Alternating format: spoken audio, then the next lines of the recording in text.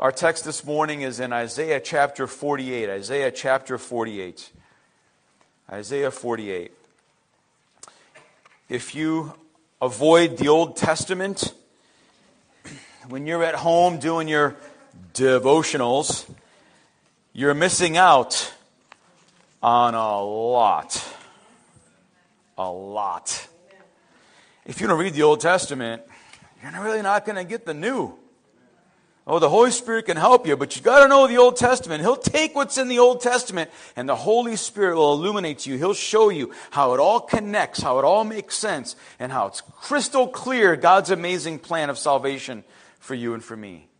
It's awesome. So, amen. We're in Isaiah chapter 48. I'm reading from my 7-point font Bible. Look at this thing. It's all falling apart. I got this as a gift when we were at the Bible school, and the class that graduated to be advised, they gave us these, and it's falling apart, man. I guess that's good. Amen. Praise God. Isaiah 48, and I'm going to read one verse, and that's going to be our focus. And really the whole chapter is, but I'll read verse 17. And this is what God says. This is what the Lord says. That's how I know it's God. This is what the Lord says. Your Redeemer, the Holy One of Israel. I am the Lord your God. I am the Lord your God, who teaches you what is best for you. Oh yeah, I'm going to repeat every one. Who teaches you what is best for you. Who directs you in the way you should go. That's right. Who directs you in the way that you should go. The question is, and I'll ask it only now and we'll move on. Do you really believe what he said? Do you really believe what he said? And I'm not pointing anybody out, but because if I look around the world today and I look at Christianity and in Ukrainian there's an expression, the fokusy. And what it means is, it's the silliness that goes on among Christians today. We do not believe that. I'm not saying you don't. But I'm fired up today. I've been fired up. Listen, I'm going to tell you something. As I say, Jesus is coming soon. And man, his bride better get ready. You better get ready. There's no games to play anymore. And that's why I asked you, do you believe this? Because it's going to play right into what I'm saying. You'll get the idea in a second. God is saying this to his people. And he's reminding them, and he's making reminders over and over again through the prophet Isaiah. This is what the Lord says. Your Redeemer, the Holy One of Israel. And he makes 4 emphatic statements, clear statements. I am the Lord your God. You could just stop it there. Take that to heart, Israelites. Let me go to the next one. Isaiah was probably saying, let me tell you what else God says. I'm the God who teaches you what is best for you. And thirdly, you got to know this, that I'm the one who directs you in the way that you should go. And so I ask, do you believe that today? Do you believe that today? Is he the Lord your God, your Redeemer, the Holy One of Bob Geruda, you put your name in there, of my life?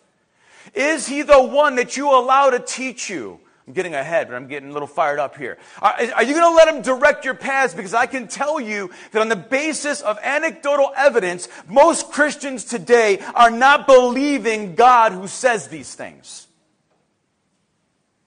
They're doing their own thing. Are you doing your own thing? Have you done your own thing? Yes.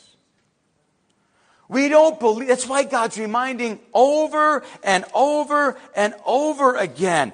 Listen, it's so much to the point that in chapter 48 earlier on, God is talking again. This is the time of the captivity of God's people. And for those of you who do read the Old Testament, I hope it's most of you, and you know a little bit of Bible history, this is the time of the Babylonian captivity.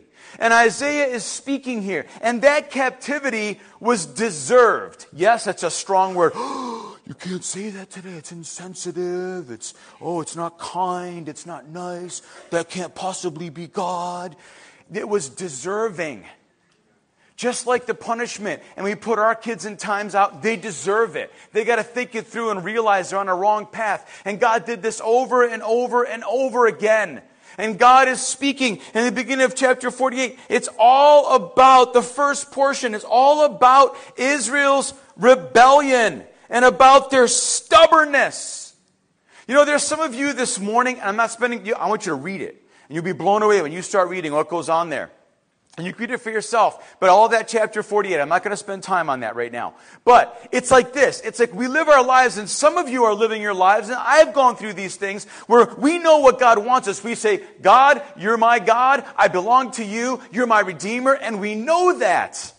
And we may have even received that into our heart of hearts. And we're born again. But then we go along, and all of a sudden, we start wanting to do things our way, right? And we just move along, we carry on, we know what God says, but it's over there. It's over there. It's in the back of my mind. I know it's there. And we just keep doing our thing. And then God comes right up alongside of you, and His face is right here, and you just keep walking. And He says, get off that path. You're going to fall off the cliff. You're going to fall off the cliff. Get off that path. And He's shouting and shouting, not because He hates you, but He loves you so much. He already died for you. You already belong to Him. God's people belong to Him. And they were in captivity. And God's still bringing hope into the situation. And He's saying, stop, stop, stop. I don't want to hear you. And the word in the Bible for that is stiff-necked. You're so stiff-necked, meaning it's like you're steel rod in your neck and it will not move. And all you do is go like this the whole way, like a robot. I'm doing my own thing. And here's the cliff. And God's yelling and yelling, stop. And you just won't do it. You're so stubborn, you're so obstinate. And there's so many of us that are like that. I said us because I'm one of them too. God wants us to hear something today. Because you know what? I'm sorry. No, I don't apologize. You can sit there and criticize me after somebody hears the sermon. Oh, you're taking it out of context. You're extrapolating. You're misapplying, whatever. I am not. I'm going to tell you right now. I referenced this at the baptism if you weren't there, but I'll reference it again because it hasn't left my soul. There are people here, and I don't know who's going to be here this morning, but there are people here. You are captive, man. You are in captivity.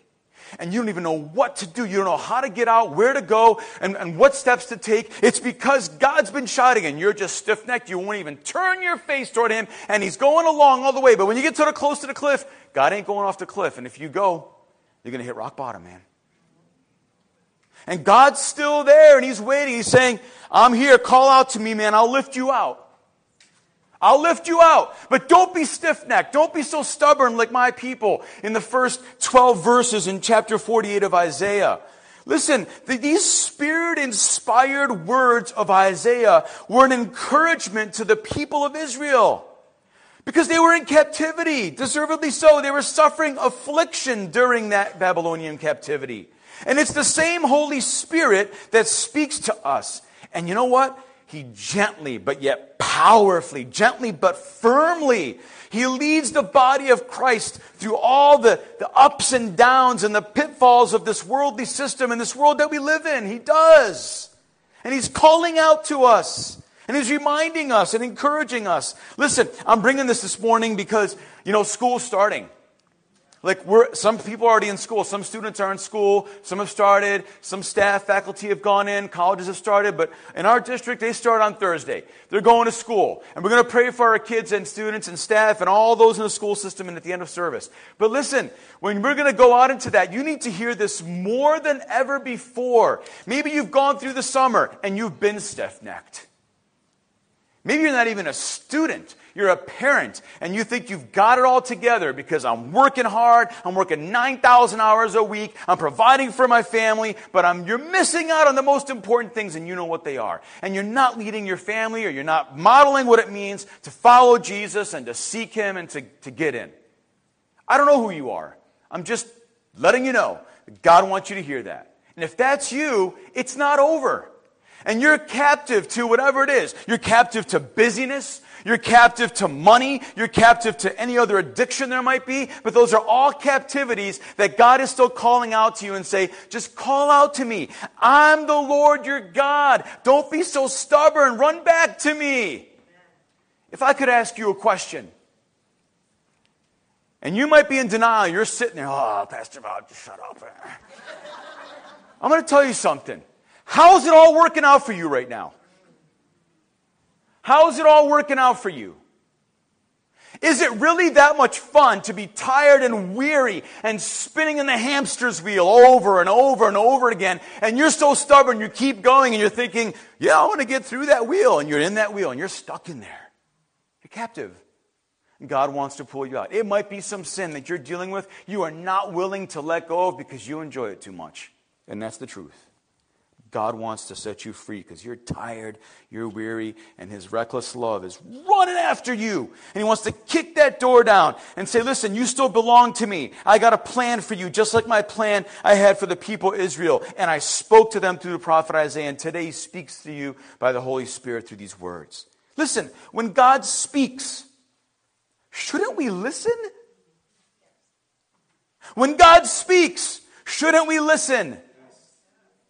But we're so like Israel, we're so stubborn, and we find ourselves in a jam, we find ourselves in difficult times, and we're trapped. And even though the Israelites believed that God was the Lord, they called, and they even, look at verse 8. Look at what verse 8 says in 48. You have neither heard nor understood from of old, your ear has not been open.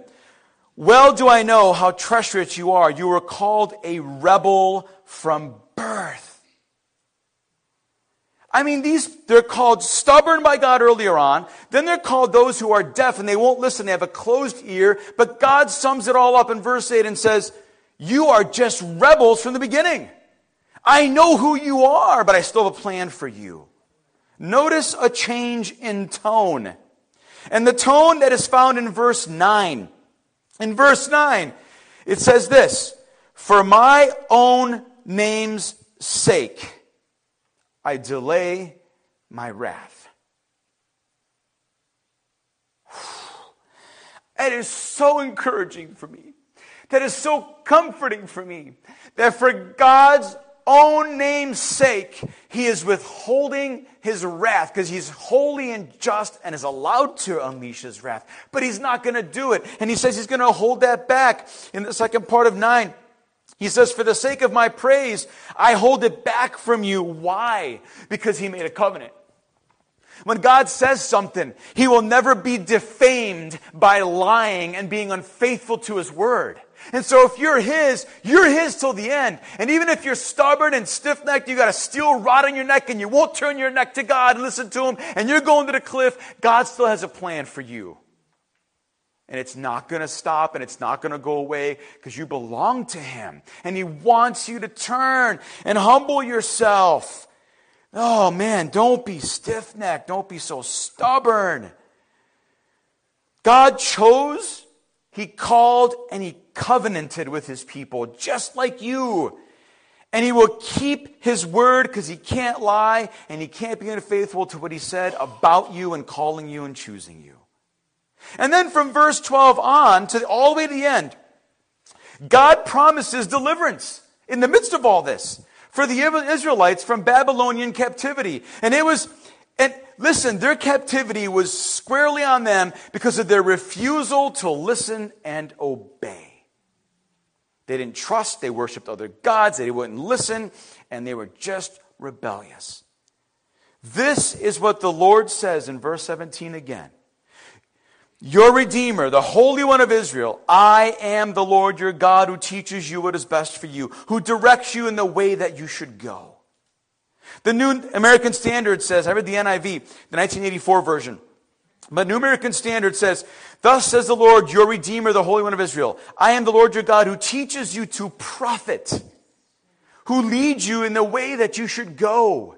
That you should profit, that you would have the best, that you would have the abundant life. Remember Jesus said that I have come to give life and to give it which way? More abundantly.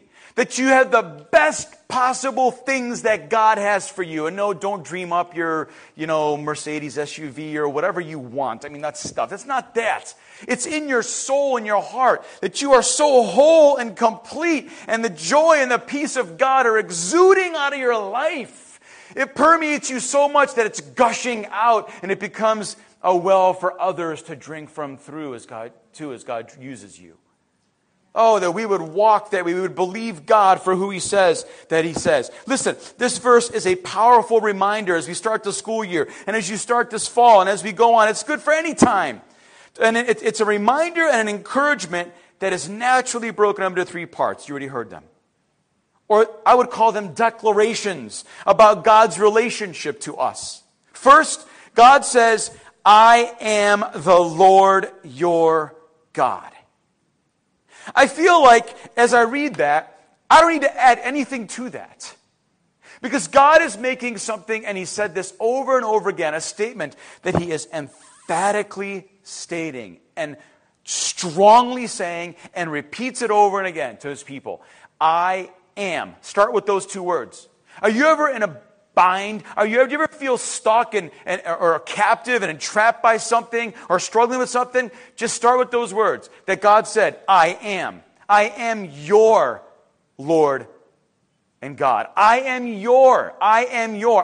am. God is. Nothing changes. Nothing will ever change that. He always will be. He always is. He always was. And He will be in the future no matter what you do and where you go. He's still going to be the Lord your God. The Lord, the covenant-keeping God, the Almighty, the self-existing God who always was, always will be, and can do anything for your good and His glory.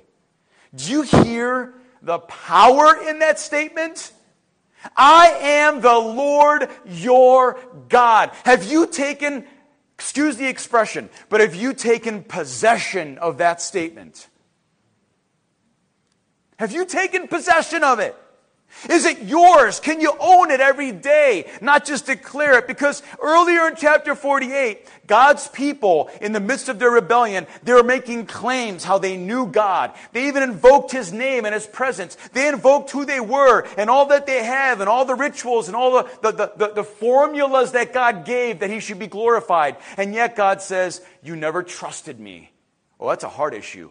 Forget the mind. Forget again, get rid of the mind for a second. It's about the spirit, man. It's about your heart, who you really are, your actual being right here. God says and wants you to know, do you really possess Him as your Lord? He already has you. Do you possess that statement as your own? He's the all-powerful, all-knowing. He's present everywhere. He's the Creator God. And He's yours. You belong to Him. In verse 12, He says, they are the ones whom He called. And He's their Creator. And He repeats that many times in Isaiah. He created them and He called them. Do you own that statement, that God, you possess Him as your own? You know, God created everything we need before God even created the first man. He did. And then there are more than enough supplies for everything that we need. They don't even need, listen, you think about it. We have everything we need. And and especially before sin came into the world, everything was in the best and perfect condition for human life. And God created men and humanity as the best among His creation, the Bible says, the crown of His creation. And then He was unique from His creation because He created man according to His image. According to His image, we are created. And we've preached on that and spoken about that. I won't spend time on what that means in detail. But man, again, was given that authority to rule over creation. And then something happened. Sin comes into the world. And now this man, this me and you, humanity that was created by God, we need help because we transgressed, we rebelled against God. And from that moment on, God's plan kicks in and God starts to work out His plan as Redeemer, not just Creator. He's your Creator God and He's your Redeemer God. And we know how He did that. He did that through His Son, Jesus Christ, who is God Himself as well. He's part of the Trinity, the Godhead. But He came, God had a plan. And God is our Savior, our Redeemer God, as Isaiah reminded his people in this verse. Oh, God's amazing redemptive act. We sang about that today. How great is that love of God. He saved you. Stacy prayed it out. We thank God that while we were still sinners, Christ died for us. Man, when you think about, you know how those words are so awesome.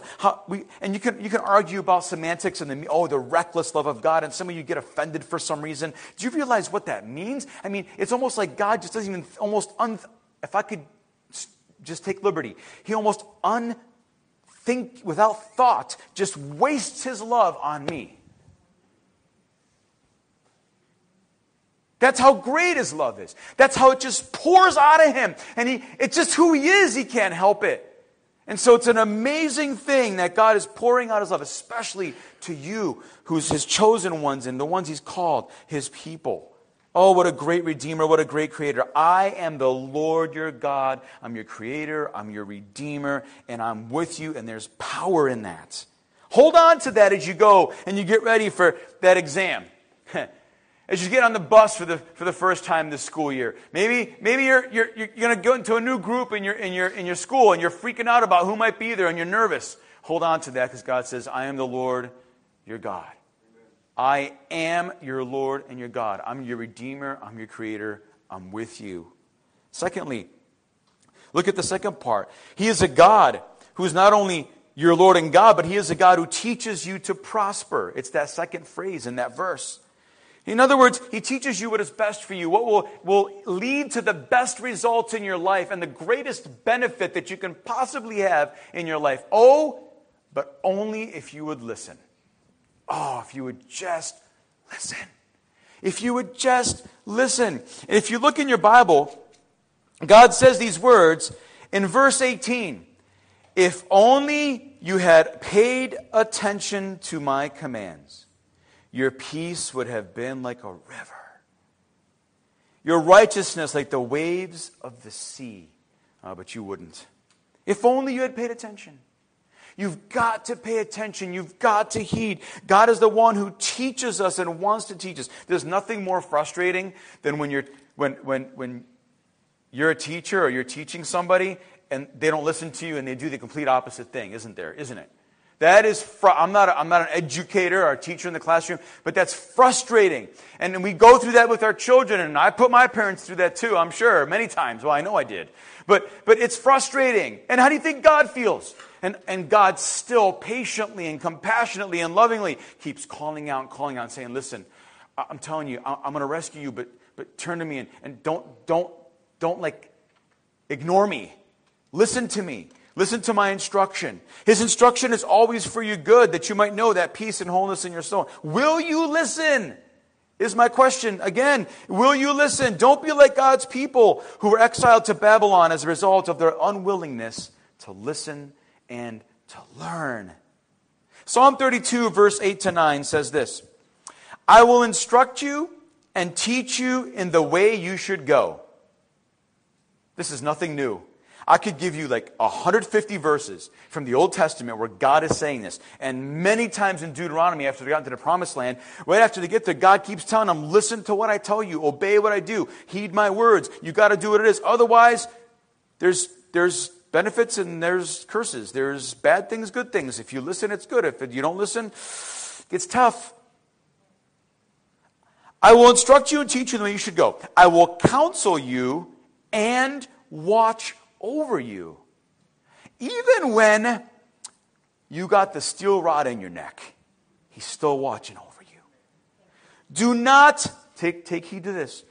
God says, do not be like the horse or the mule, which have no understanding, but must be controlled by a bit and bridle, or they will not come to you. They are so stubborn, and maybe even sometimes I've been stupid, but they're so stubborn they just won't. Even if you call their name, they won't listen.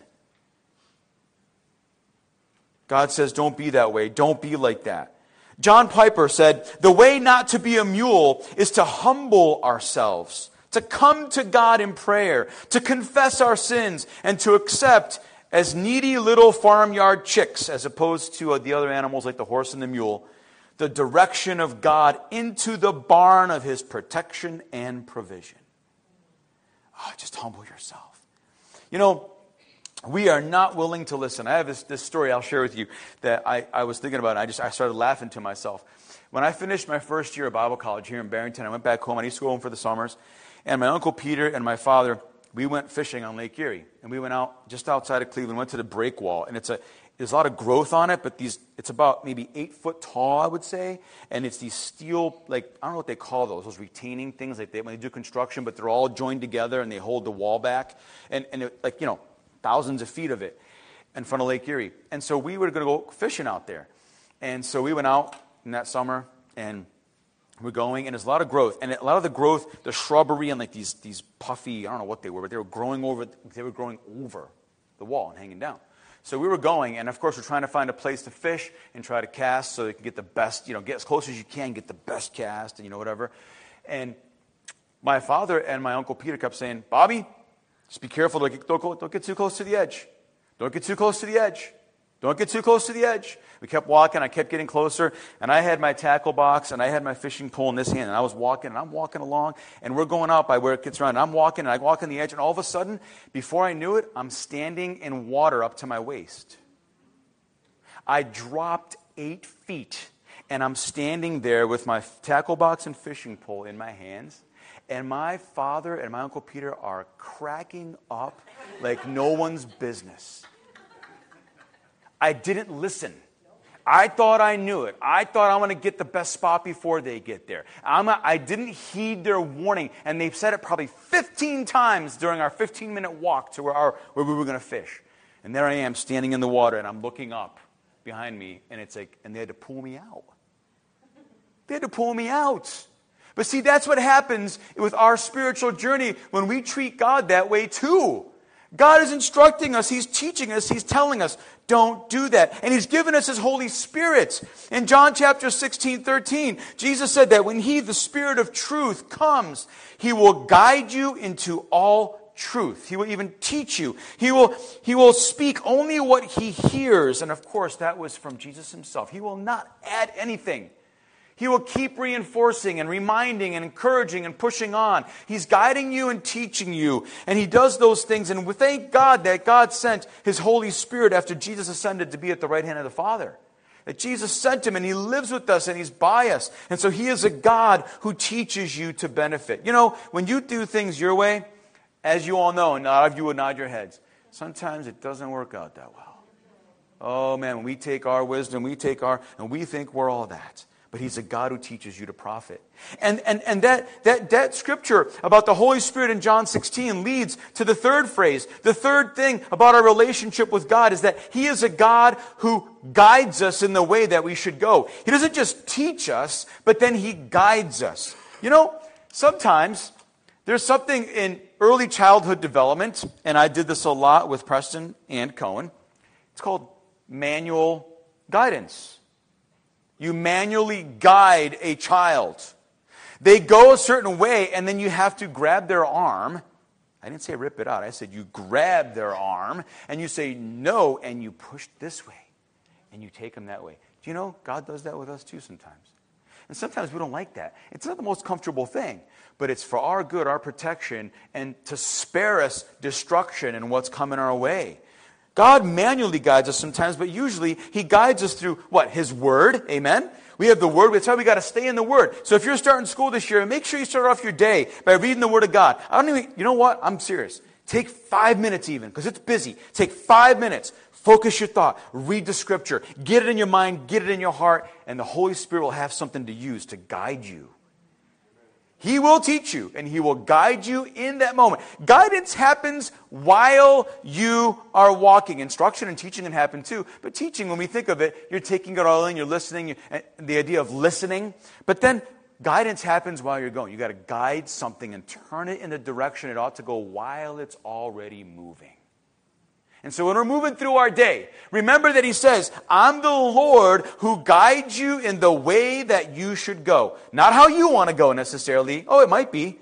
Who knows if it lines up with His will. But He's going to guide you in the way you should go. God, this is part of who God is. God was sure to lead and guide His people throughout all of history. And the question is, will we continually say this? But God, I don't want to go there. It doesn't feel good, God. I get beat up for that. But God, I don't want to stand up for your truth. It's too narrow in a broadly sin-tolerant and anything-goes world. Stand strong. Stand up. Keep going. He's going to lead you and direct you and guide you because you've been instructed and because you take Him as your own, as your Lord and your God. It's up to you. It's up to you to listen. It's up to you to follow and to take His guide. When He speaks to you and says, don't go there, don't go there. Proverbs 3, verses 5 to 6 says this, trust in the Lord with all your heart, and lean not on your own understanding. In all your ways acknowledge him, and he will make your paths straight. Straight. That's a whole sermon. We'll have a sermon on that too, why it's important that they're straight. But we love those verses, but don't forget verse 7 and 8. Do not be wise in your own eyes. Fear the Lord and shun evil. This will bring health to your body and nourishment to your bones. Oh, and that's loaded too in the Hebrew expression there with the healing to your body and nourishment to your bones and what that means. Oh man, you are so healthy and whole when you obey God. It doesn't matter if your body's falling apart. You will be healthy and whole. I know that doesn't compute because we physically, but man, we are going to be whole. God is so good. Listen to Psalm 25:9 as we come to a close here. He guides the humble in what is right and teaches them his way. He guides who? The stiff-necked. He tries, but they won't be guided. He tries to tell them, but they won't listen. But it says here in Psalm 25 that he guides the humble in what is right and teaches them his way, not their way. God doesn't want us to walk in our own way that leads to destruction. Instead, he provides us the best way in order to make life more fulfilling and blessed when we have him with us and all that he offers. Praise God. It's important that we spend time listening to him so that he would teach us and guide us. So don't neglect that, students. Don't neglect that, moms and dads and everyone who's in the school system or even wherever you are. Don't neglect that. The fear of the Lord teaches a man wisdom. Proverbs 15:33. And humility comes before honor. The fear of the Lord teaches a man wisdom. In every decision we make, we have to consult the Lord for wisdom for us to not commit mistakes and not to commit sin, which we will surely regret later on in our lives. God wants to spare us that. I read one more scripture from Psalm 119:35. Direct me in the path of your commands, for there I find delight. Oh, but I got to read that chapter, and I don't understand it, and I'm tired, and I can't focus. Man, the writer here says, direct me in the path of your commands, your word. Your words give me the path. They consult me, they guide me, they direct me. For there I find delight. Where's your delight? Where's your joy? Do you even have it? Or are you constantly running around thinking you're going to get it and you're still groping for it? See, God and his commands serve as our life compass. Point us the right way all the time, every time. For some of you this morning, this kind of relationship with God and knowing this kind of God might seem impossible. Because you've been captive, you've been stuck, you're in a rut, and you've been so obstinate, you just don't listen to God, and you don't want to be guided, and you can say all kinds of things about God, but you haven't submitted to his lordship, and he's not your Redeemer and your Lord. Listen, I want to tell you something. You've gotten into a mess because you've been stubborn, you've been sinful, you've been prideful, you list all those things that brought you into a hole and into a tight spot.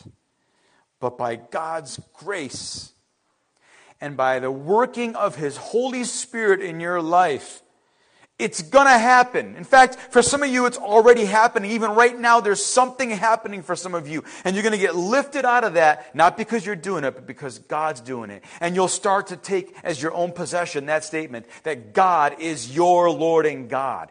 That he is the one who will teach you to go in the best way. That he will be the one that guides you on the best paths, on the right paths. Humble yourself. Call out to him. And you'll be amazed at how successful you will be. No, not by the standards of what people dictate and set, but by God's standard. And that standard is that you will be living an abundant life because Christ lives in you and you are living by Christ's ways. I close with Isaiah 28:17 one last time. I love the scripture.